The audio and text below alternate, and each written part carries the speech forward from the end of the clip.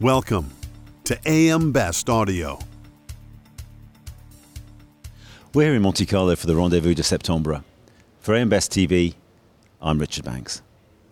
And I'm joined now by Kirill Savrassov, Chief Executive of the Fundamentals of Insurance-Linked Securities run by Phoenix CRetro.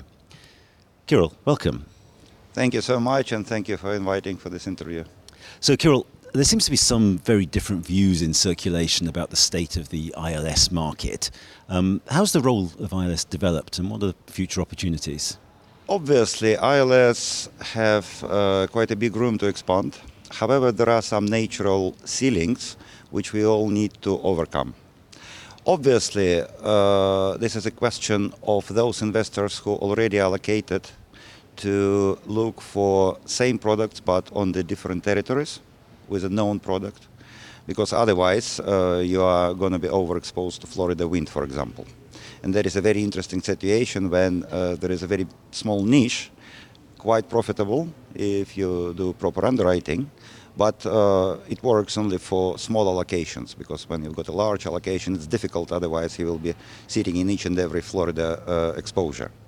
So development of further territories should be of a great help. Also development of some new products, and the wonderful example would be the Cyber ILS, which is in the process of development now.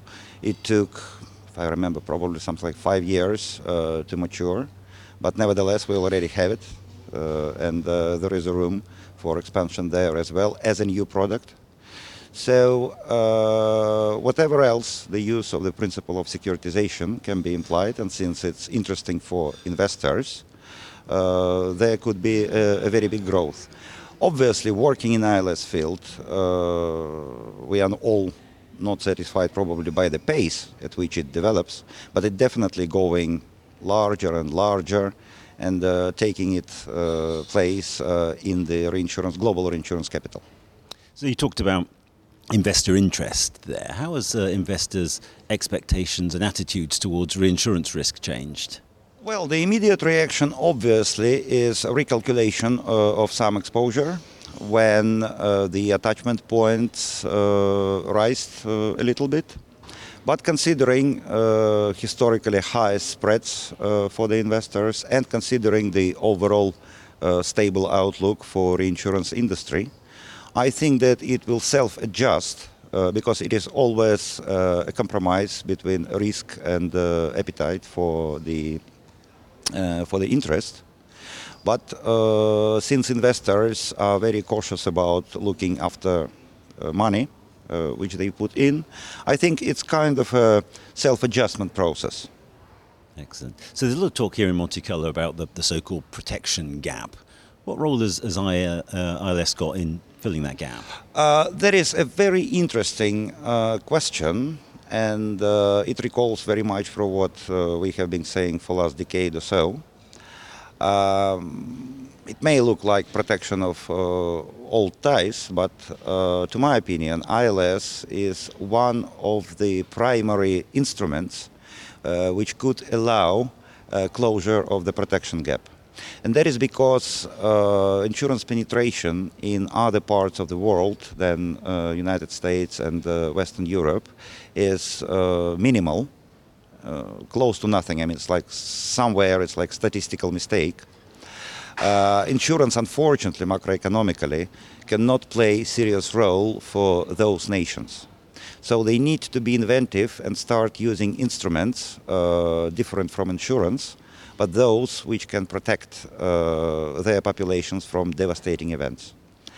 And that is where actually use of ILS instruments and use of things like, for example, sovereign parametric catastrophe bonds could be a real solution, especially because out of wherever possible post-disaster risk finance, in several territories, ILS and transfer of the risk to private capital markets is not one of it's the only vital solution.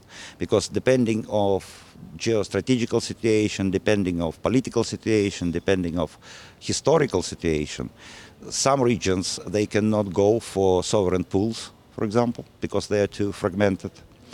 Some regions may have an issue with international help because of their status or their political regimes. Some nations, again for political reasons, cannot freely use international instruments like, for example, World Bank catastrophe CDDOs.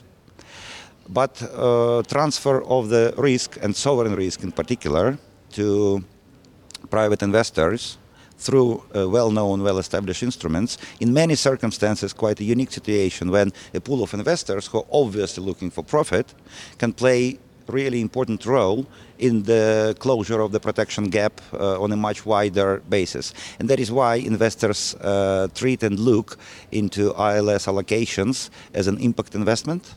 And it's something becoming more and more important amongst different cycles, that actually allocating for ILS is not only making money, but also doing something good for the impact investment.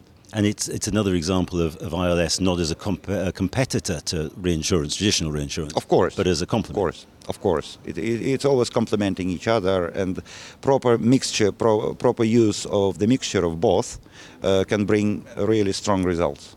It seems like a strong solution. To what degree is that lack of knowledge about the options holding it back, do you think?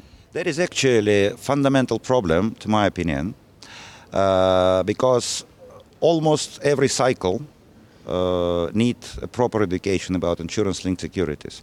Moreover, believe it or not, if you put into one room sitting reinsurance buyer, official from whatever government looking after disaster relief, and institutional investor thinking of allocation to ILS, all three of them will be very interested in these magic three letters, but they will be perceiving them from completely different angles. And that is why a complex education and closure of this education gap is as important as closure of the global catastrophe protection gap. And I think it's a very big way to go for all of us in insurance, for all of us in the risk transfer industry.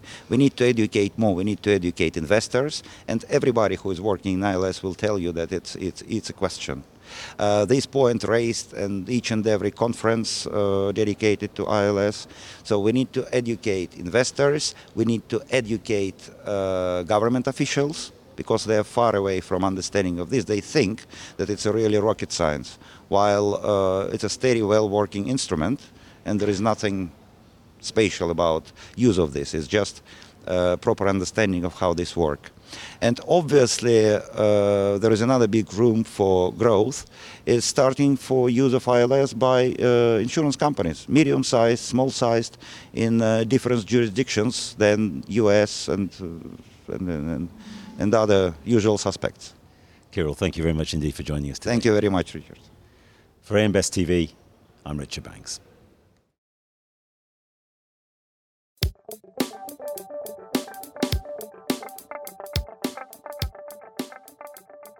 Looking to get the attention of the insurance industry? We have the platforms to do just that. Whether it be AM Best TV, AM Best Audio, Best Review Magazine, or Best Day, find out more by contacting our Advertising Services Business Development Team at 908-882-1706.